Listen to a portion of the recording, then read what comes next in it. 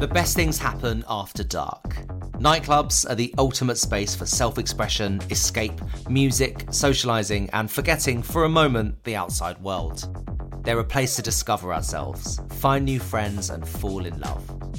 As humans, we like to dance to a beat and there's nothing like a good night out.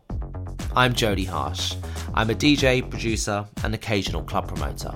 I know how to tear up a dance floor, and for this podcast, I want to explore with my guests how club culture and going out has shaped their identities and informed their work.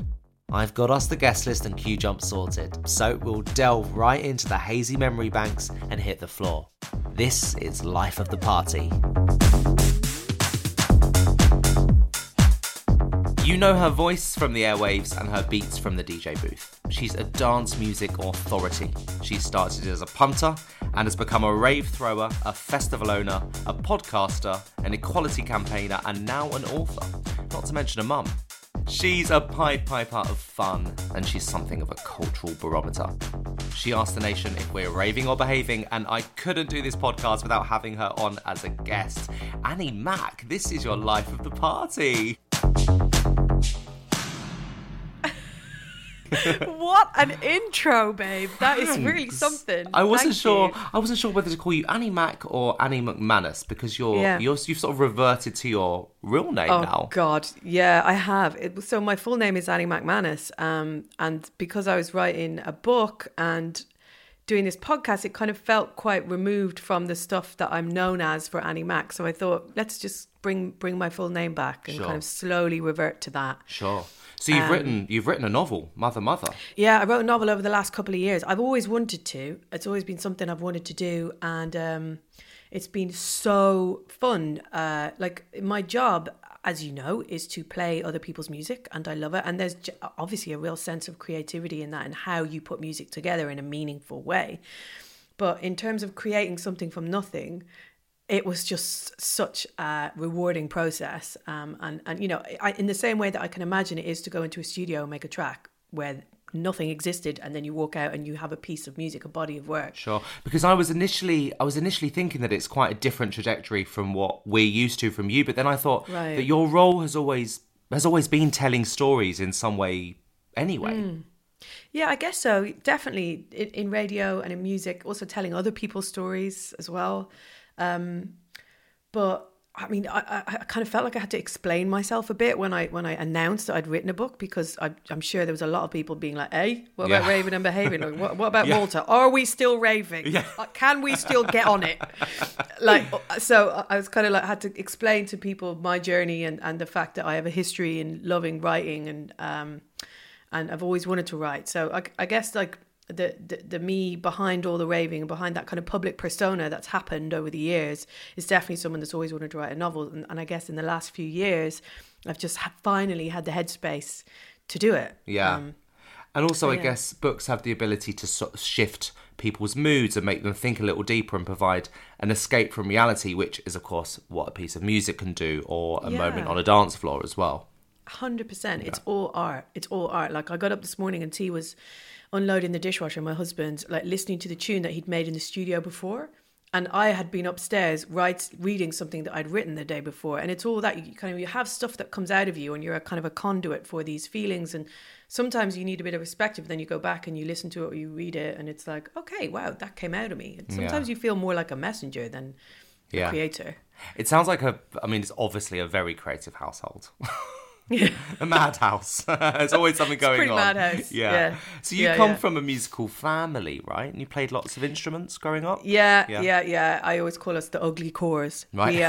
We had my sister was like the Maggie Simpson. She played the saxophone. She was the raver. She listened to pirate radio. My biggest brother was like really into the Smiths and the Pogues and Thin Lizzy and kind of punk and rock, and he played a whole range of instruments, maybe like 5 or 6, like really well. And then my other brother also played loads of instruments, and he ended up being the one in the rock band. And then I played piano and guitar mainly, and the mandolin. Oh wow. So random, but it's like a traditional Irish music instrument. Yeah. And then I kind of gave up when I was about 15, and I realised how deeply uncool it was. My teacher asked me to do a performance of a song in the school assembly, and I was like, no, that's just not going to happen. Yeah. Was there always a party atmosphere in the McManus house? Not really. I don't know. It sounds so cheesy as an Irish, as a kind of expat, like a misty-eyed expat. But they're genuinely, like, it felt to me growing up in Ireland that music was everywhere, and it's kind of known for being a place where kind of music is part of the fabric of how you live, and it's a very strong part of the culture. Irish people are all about storytelling, and you know, folk music is that, and I guess music and poetry, like, it's just part of growing up. It's taken very seriously.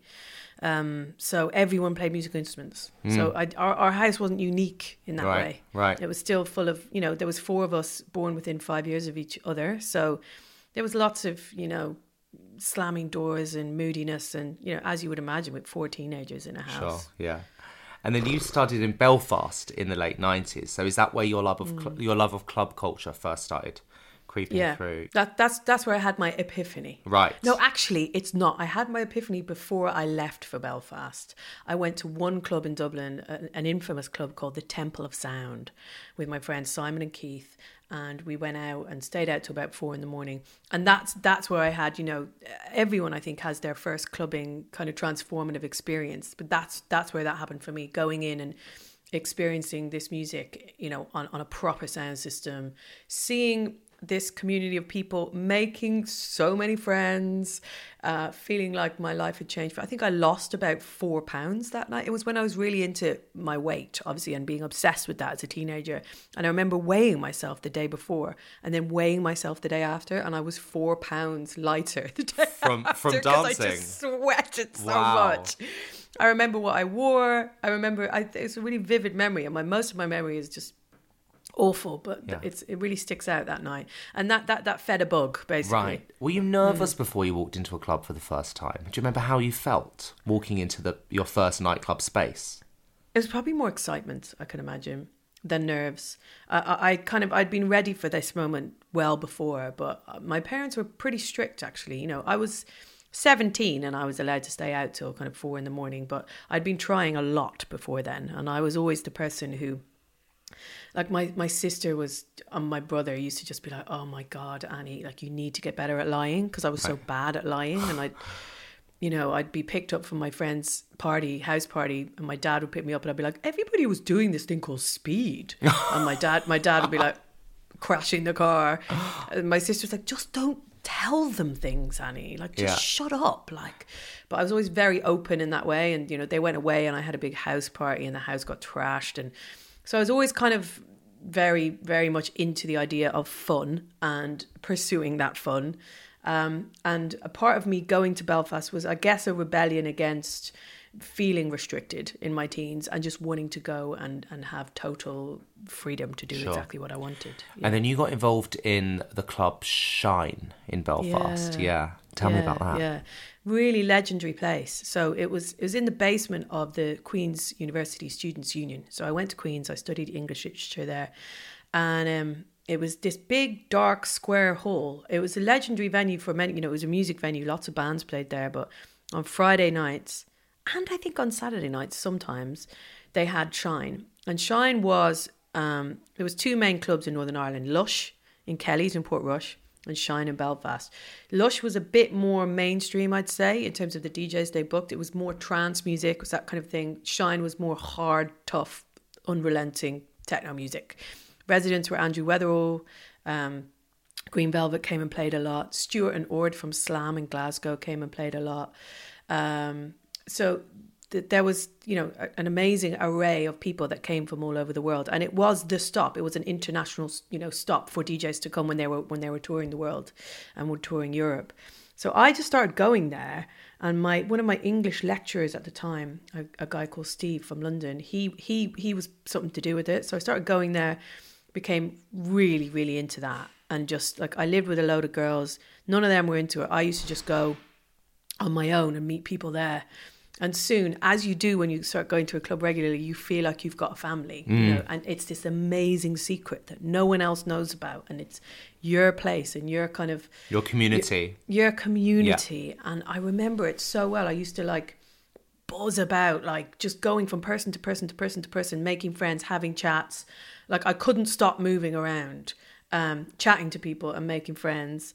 And it was really low budget. It was very, there was no frills. There was no production. It was just a trestle table on a stage. Yeah. Like it was, and darkness, basically. People and music. Exactly that. Yeah. Yeah. Back to basics.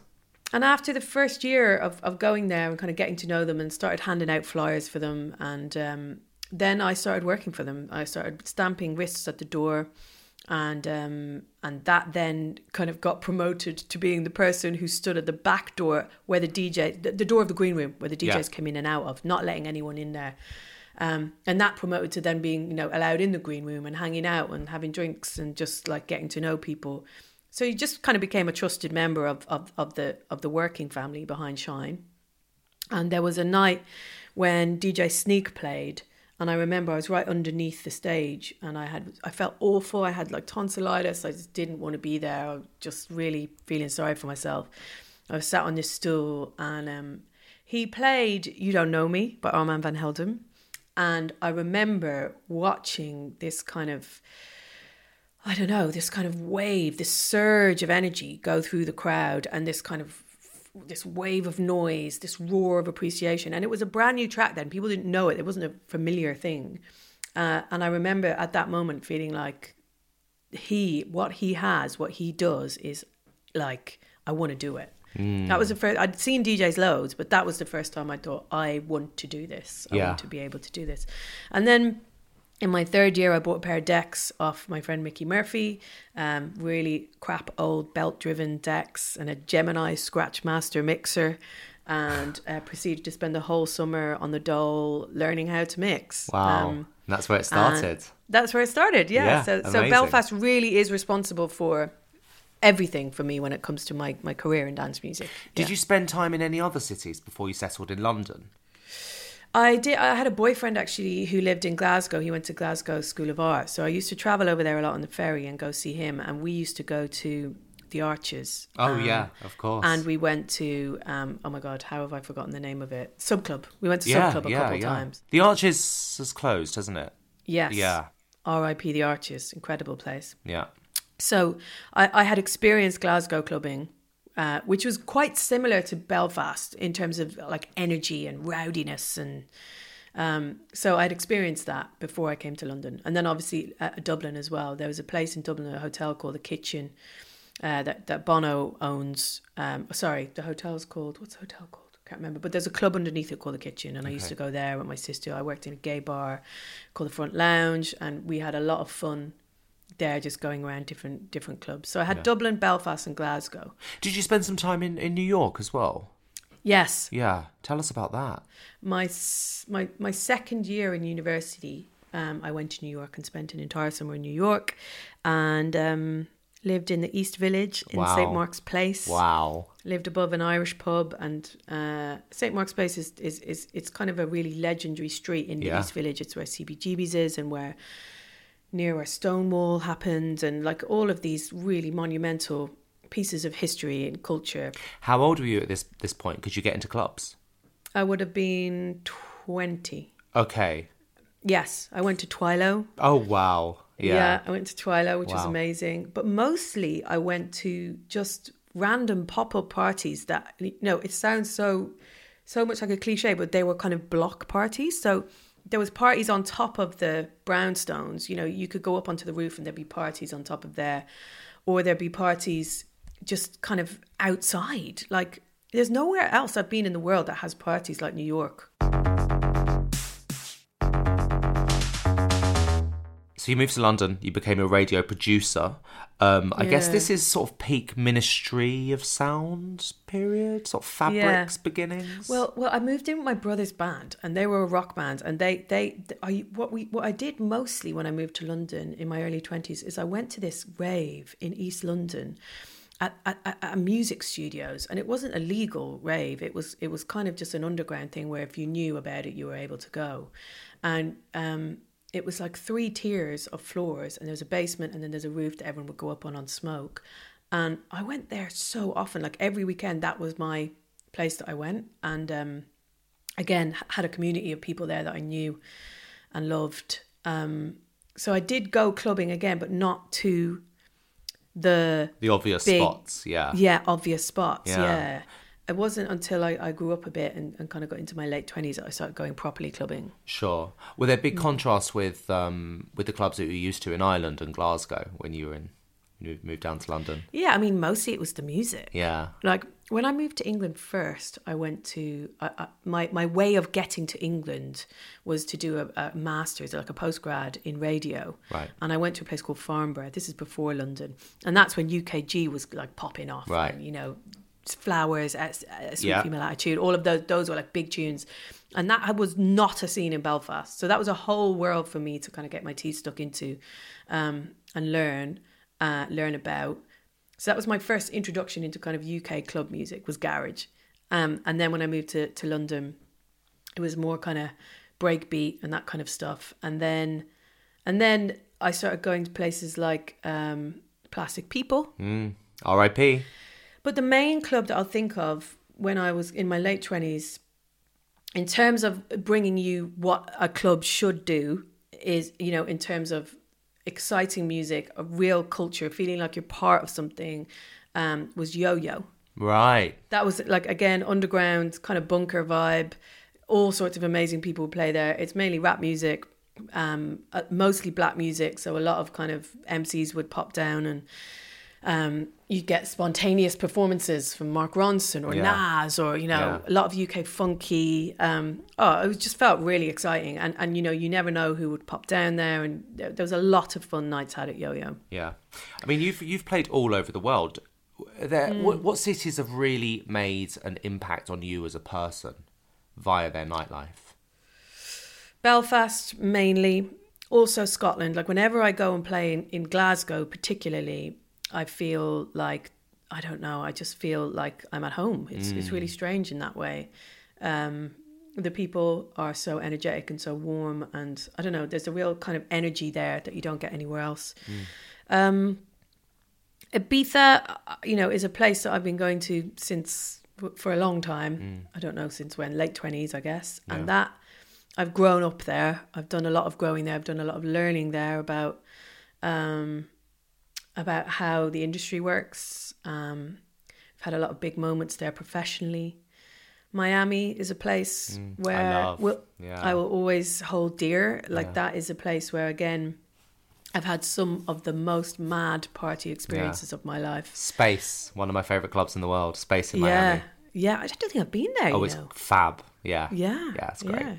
Yeah, they have an amazing outdoor terrace room with a sort of semi-roof on top. I think it's a retracting roof, and all this sort of foliage, all this greenery coming down. It's really beautiful. I love a bit of foliage. An indoor garden, a vertical garden in a club. Can't beat that. It's like Amnesia, the old terrace at Amnesia. There was huge trees growing up. Exactly. I want to be around a tree when I'm raving. Same. Yeah. Around the rave tree. Absolutely. What makes a great venue for you? What does a venue need to be great in your mind? I'm really not up in high end production. Like, I'm not one for an old LED screen and all that. I like it more, I don't know, human and less digital. So I'm all for trees and foliage. Yeah. I think that the darker it is, the better in a club. I think especially in 2020, there's way too much weight given to how good things look on Instagram. And I understand from a promoter's perspective, you have to be thinking of that, because people want to walk away having told everyone they've been out and having showed everyone they've been out. It's a promotional tool. Yeah. So I get it. You know, as a promoter, as someone who's got a festival, I get you have to kind of cater for that need. But equally, personally, I like a dark room. Sure. I like somewhere where there's no frills, nothing to distract you apart from the speakers. Going back to Shine, people and music. Yeah, that it's shared just experience. about that. Yeah. I do have to say, though, I do like to have somewhere where you can sit and chat and make friends. Okay. So, like, a nice little area that's not quite in the centre of things, where you can go and, like, mong out and... Okay. So she needs some darkness. Have intense and conversations. Yes. I do love an intense conversation. At a certain time of the night. Yeah. I think that you sit on that bridge between the underground and the commercial, sort of one foot in the underground where you're getting all the white label tracks from kids that the public haven't heard of, and then you have this opportunity to spread these across to a bigger audience with Radio 1. So how does it feel to really help elevate the careers of underground producers and artists and sort of facilitate breakthroughs? I think, like, I to be really honest, I try not to think about that too much without obviously you have this underlying awareness and of the responsibility you have to do that. But I try not to think too much about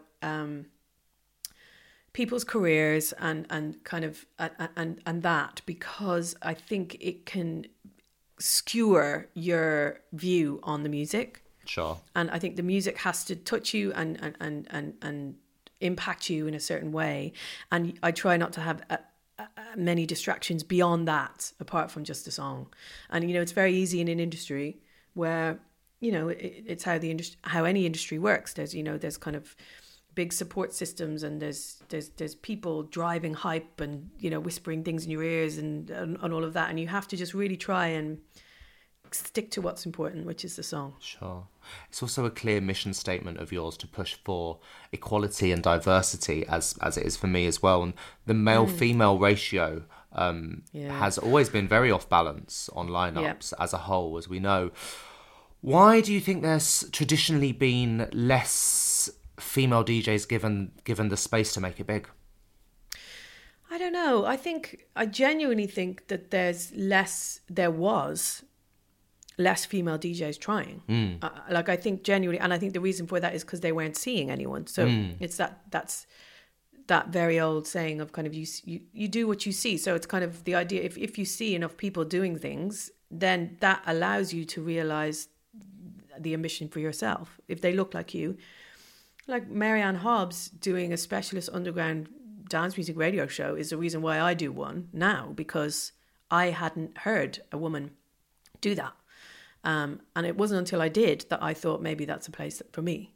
And I think it's just, that's a very simple thing. So, and you know, there just wasn't any women at the top.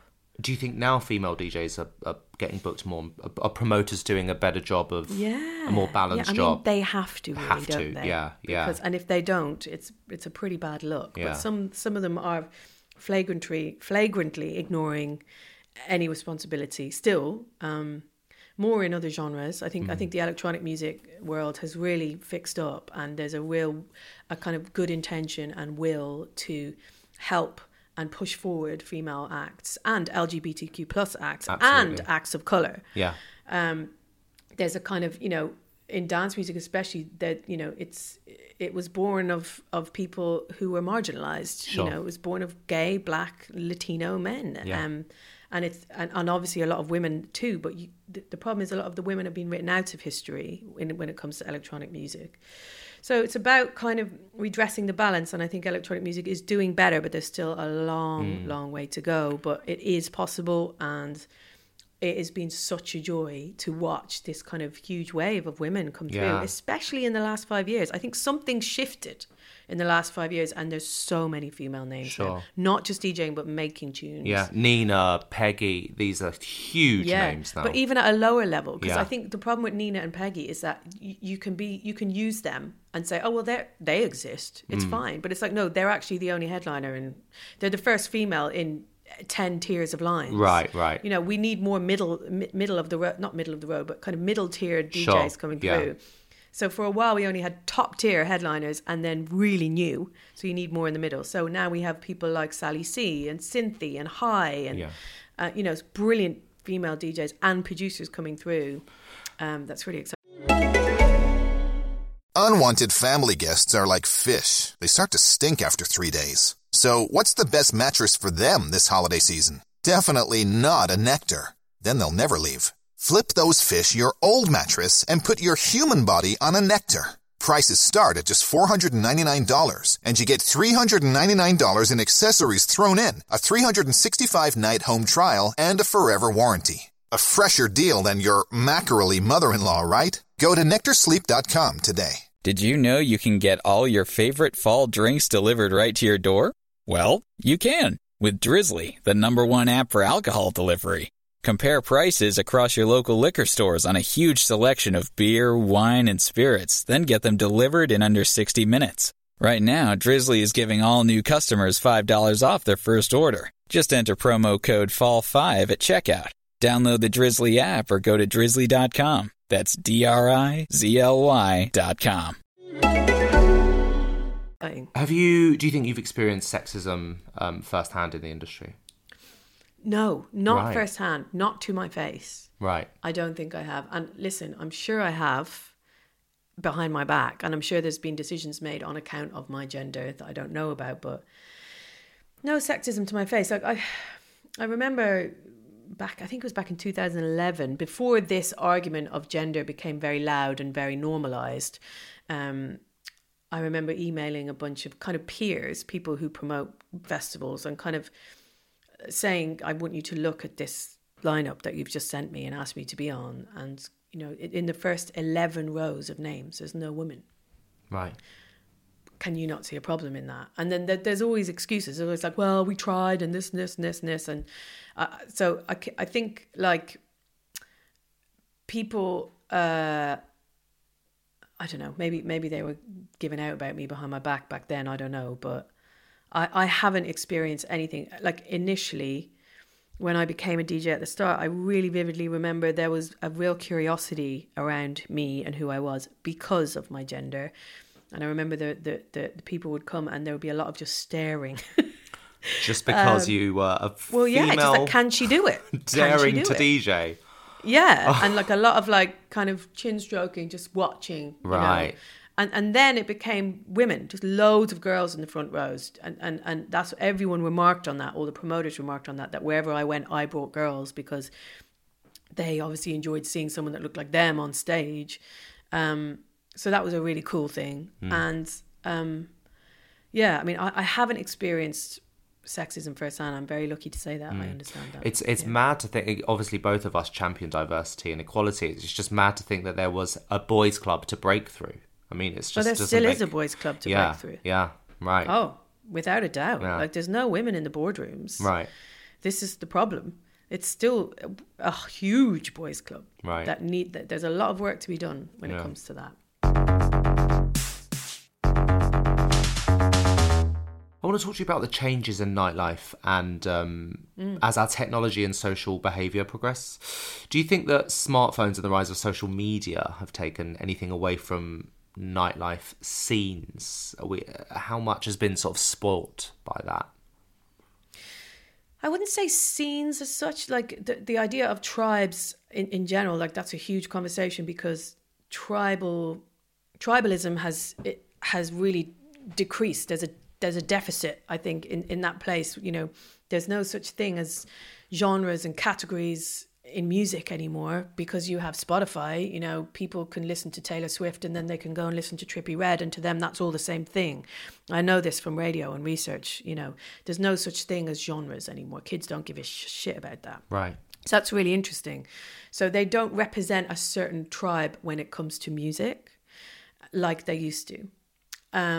And that means that, you know, when there's scenes, they're not as kind of strong when it comes to identity. There's a lot more blurred edges. But when it comes to clubbing, obviously there's still certain types of clubs people go to, and people go to clubs to hear a certain type of music, be it kind of tech house or drum and bass or whatever. So you'll get a certain type of person. I don't think that the social media does anything detrimental to that side of things, to tribes or to scenes. It's more just to the actual reality of what's happening at the time on the night. Do you think we're connecting less? Yeah. It's not that we're connecting less, we're connecting more, but just via emojis. Right. And via WhatsApp and Snapchat and all of that. But the actual human connection, the human...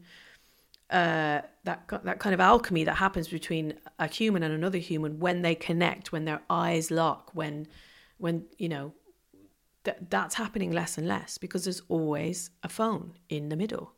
There's always a screen getting in the way. There's this extra layer of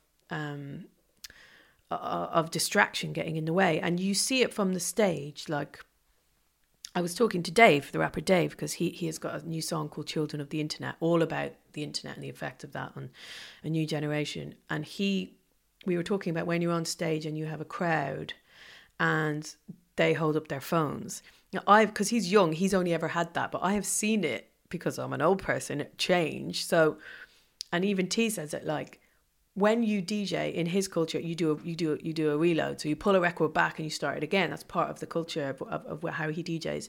But he says now when you get a reload, you know that people want to reload, not because of the noise or the hands in the air, but because of the amount of lights that you see from phones. Wow. So that there's a new way of a crowd communicating a message to the DJ, and it's through them wanting to record the moment on their phone. Wow. And you see that so much more. Like the big moments, like when I played Midnight at Warehouse Project in 2019. Was that this year? Yeah, I think it was this year. You just see, like, it's just as far as the eye can see, twinkling lights of phones. And that's how you know that the audience are into it. And then you look back at the Insta stories, you know, when you're tagged in, and it's literally just like all you can hear is and then it's just like dark and chaotic, and you see this tiny little blob on stage, which is me. It's like really redundant. Yeah. What's the point? Yeah. Turn around and hug your mates. Do you think that people are sort of less inclined to lose themselves in the moment a bit more as well? Like, yes. I mean, even in terms of like getting off their faces, because there's 100%. evidence on the phone. Oh my God, exactly. You are never not accountable for your actions anymore. There's always going to be a way to kind of document your whole evening, even if you don't do it on your phone, on other people's phones, on Uber histories, everywhere. You know, you're going to always know what your night out was and what you did, and you're always going to know what you looked like, because most people will end up in some sort of photo or tagged somewhere along the night. There's definitely a much needed situation where there's more clubs out there who understand the significance and the detriment of phones to how their customers would experience an evening, and who will say, right, you can either have your phone, but there's no photo rule. Like there used to be an Output in New York. It's a great thing. Couldn't take photos on your phone. Couldn't hold your phone up. I think the Berghain has that as well. Berghain, I think they take your whole phone. Right. Oh, I don't know. Yeah. Okay. Yeah.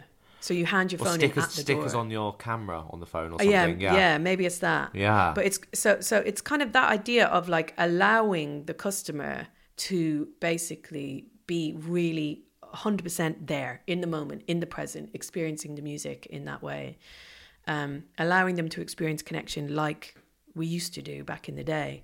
And, you know, I can also see the counter argument to that, where people are like, fuck you, actually, I want to have my phone. Like, sure. This is a social moment with my friends. Yeah. It's 2020. Yeah. So I do see that. Yeah. But if you have clubs that have that policy, people can go and as a novelty experience it. I think it's really important. Definitely.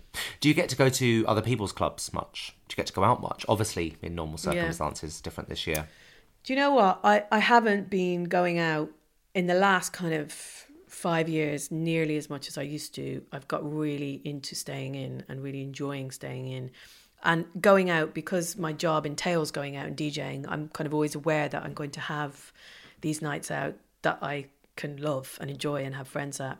So I kind of save my going out for my gigs, and I make sure that I accept gigs to places that I really want to play with people I really want to see. Sure. And that's how I do it. Otherwise, I just go for dinners. Yeah, absolutely. Do you have lots of friends all over the world that you roll with a big crew when you're in town?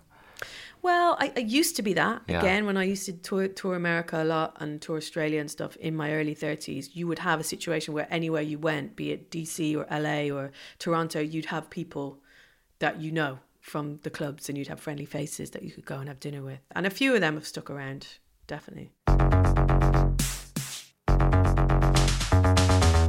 So we've been in lockdown, obviously, but you have a rave shed at the end of your garden. Yeah. Can you tell us about the rave shed? I've seen it on your socials. It's just like a kind of garden office thing, and it's got my decks in it. It's got all my records in it. It's got loads of drawers full of random wires and plugs and USB connector things, all of that stuff, and It's got a sofa and a desk, and it's where I work, basically. Yeah. But because it's where the decks are, it's also where you end up just going and trying out records and getting in the mix. And you did some streams, didn't you, through lockdown? Did some streams, really enjoyed that. Also had, like, when we were allowed to have people over, remember there was the garden rule when you were allowed to have so we had a lot of people over, not a lot, but enough people over with the fire pit outside the rave shed and have music bumping. Nice. So it's really nice little space actually outside of the house where you can go, and it's soundproofed, and you can like really turn it up. Don't piss off the neighbours. How do you feel that streaming has worked as a media format in lockdown? Obviously, it can't quite replicate the nightclub experience, but yeah. I mean, I think dance music is a really progressive culture. We're very adaptable, and you could see that dance music, we were the first ones to really just quickly adapt and say, okay, we'll just stream from home. And I think it was good for the DJs to have an outlet, and it was good for the music makers to see their music still being played and to be able to tag their records in mixes. And so it kind of kept the ball rolling a little bit in that sense. I guess we had Boiler Room and stuff before anyway, so we were sort of used to seeing the nightlife experience on screen. Yeah, but it's different when there's no one in the room, isn't it? Like when there's no one there, it's kind of like, I mean, there was a kind of trend, wasn't there, of like, okay, I'm going to do a stream in the craziest place I can, at the top of a tower, on a bridge. It was like, well, how far can we push DJ streaming? Totally. How good can my view be? Yeah, totally. Yeah. But yeah, I mean, I think there's just there was just a desperation, wasn't there, for people, especially DJs, when you live this kind of nomadic life where you're never really plugged in to one place, and you're used to moving around all the time, and you're used to playing to people, and like going from that to nothing, it's hard psychologically to have to stay in one place and kind of really just look in the mirror for the first time.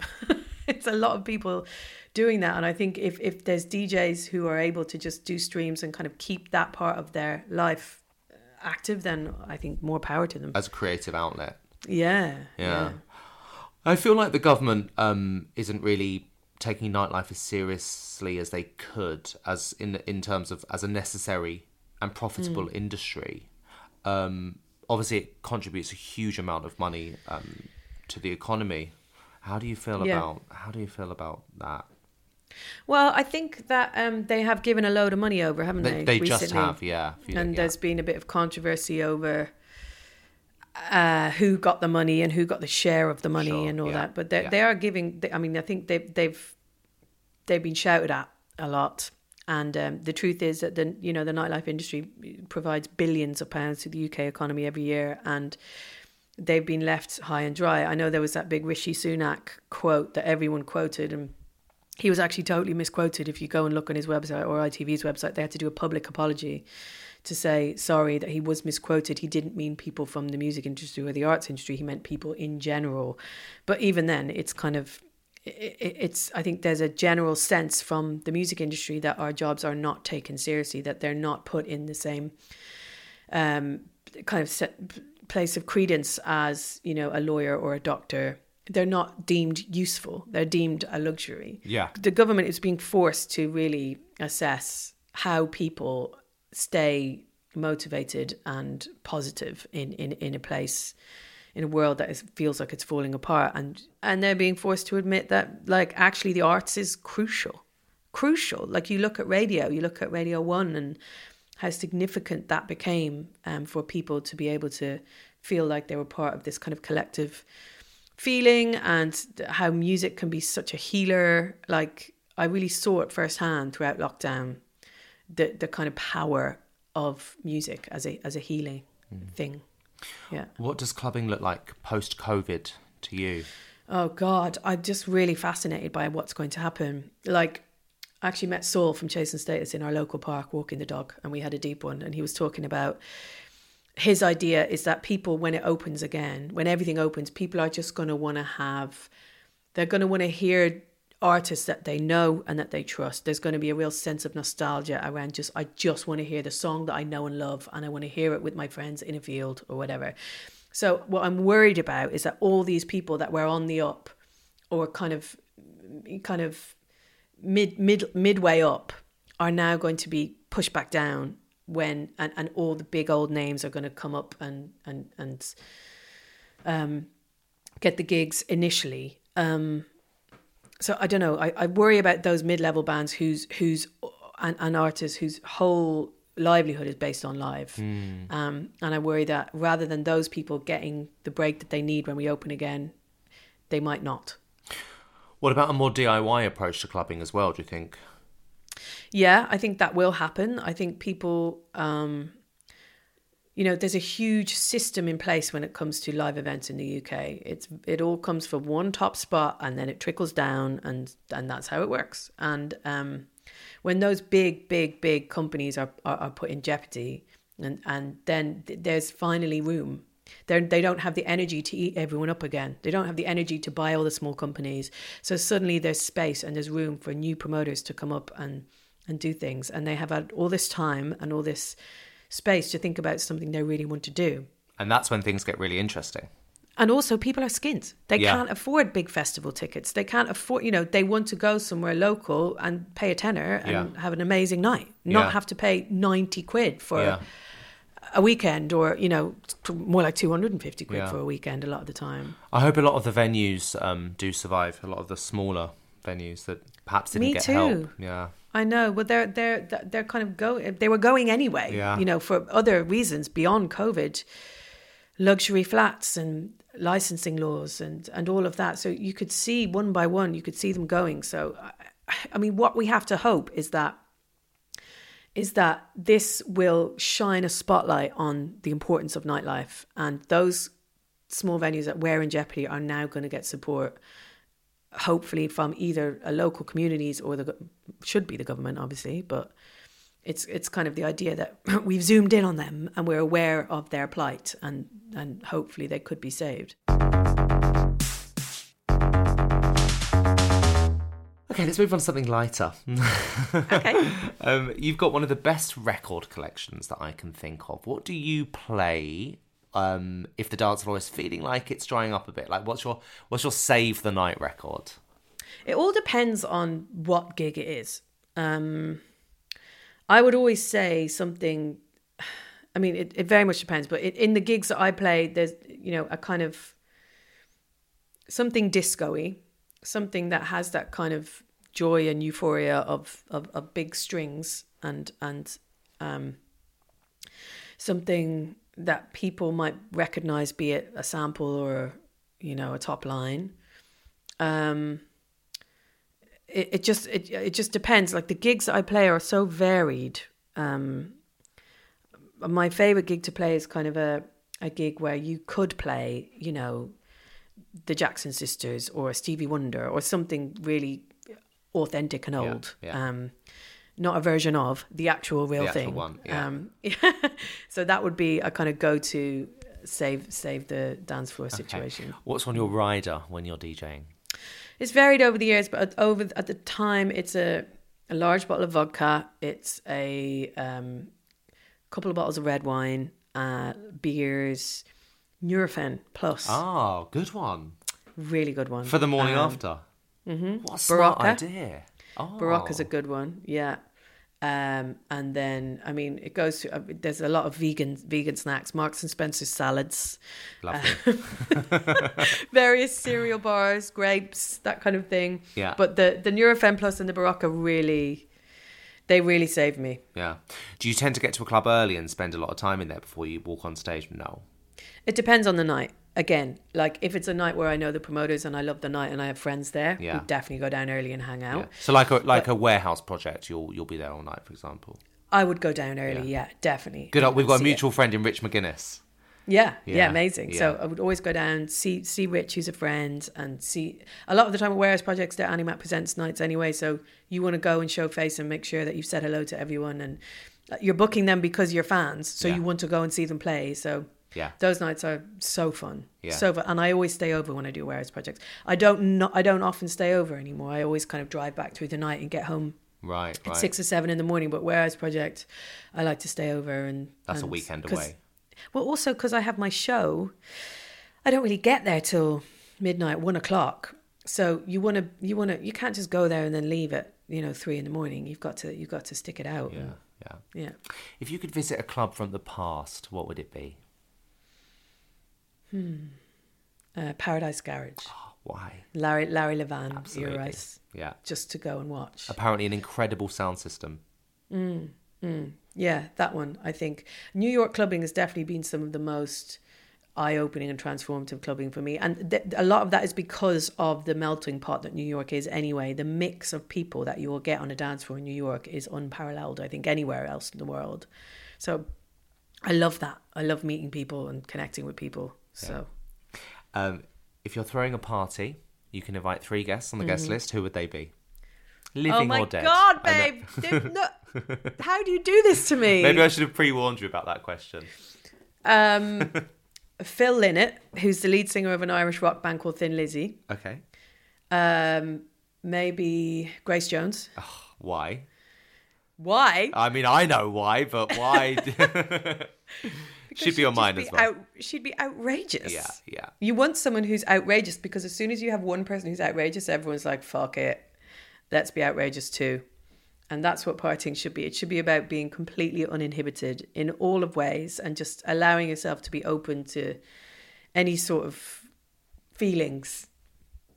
Sarah Cox. Oh. Yeah, she's like friends for decades and is one of the funnest party companions that exists. Nice. And I think that we'd have a great time. Who's the DJ? Who've you booked? They're playing Benji all B. night. Oh, Benji B's playing all night. Benji B played at our wedding. I mean, we had a lot of DJs play at our wedding party, but he was one of them, and he kind of gets it in terms of the scope of the music that I'd want. I'd want someone who could play all the right music from Yo-Yo, all the right funky music and kind of like UK club music, as well as classic old soul and disco, as well as knowing all the right dance records. There's not that many people with the breadth that I would trust, and he is that guy. Nice. He is that guy. Yeah. Nice. Yeah. I want to come to that party. That sounds Okay, fun. please come. I will. Put me down. Annie Mac, this has been your Life of the Party. Thanks for coming on. Thank you for having me. Now I want to go raving. I This is know. a problem. Thank you. Thanks, darling.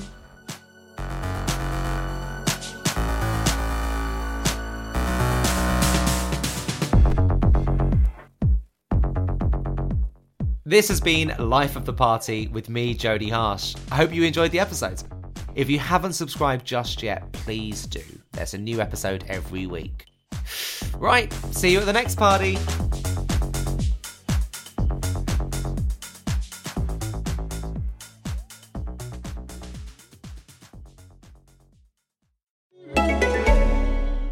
Imagine if you could shop the shelves of all your local liquor stores at the same time. Well, spoiler alert, you can with Drizzly, the #1 alcohol delivery app. Drizzly lets you compare prices from local liquor stores on a huge selection of beer, wine, and spirits, then get them delivered right to your door in under 60 minutes. And right now, Drizzly is giving all new customers $5 off their first order. Just enter promo code SAVE5 at checkout. Download the Drizzly app or go to drizzly.com. That's DRIZLY.com.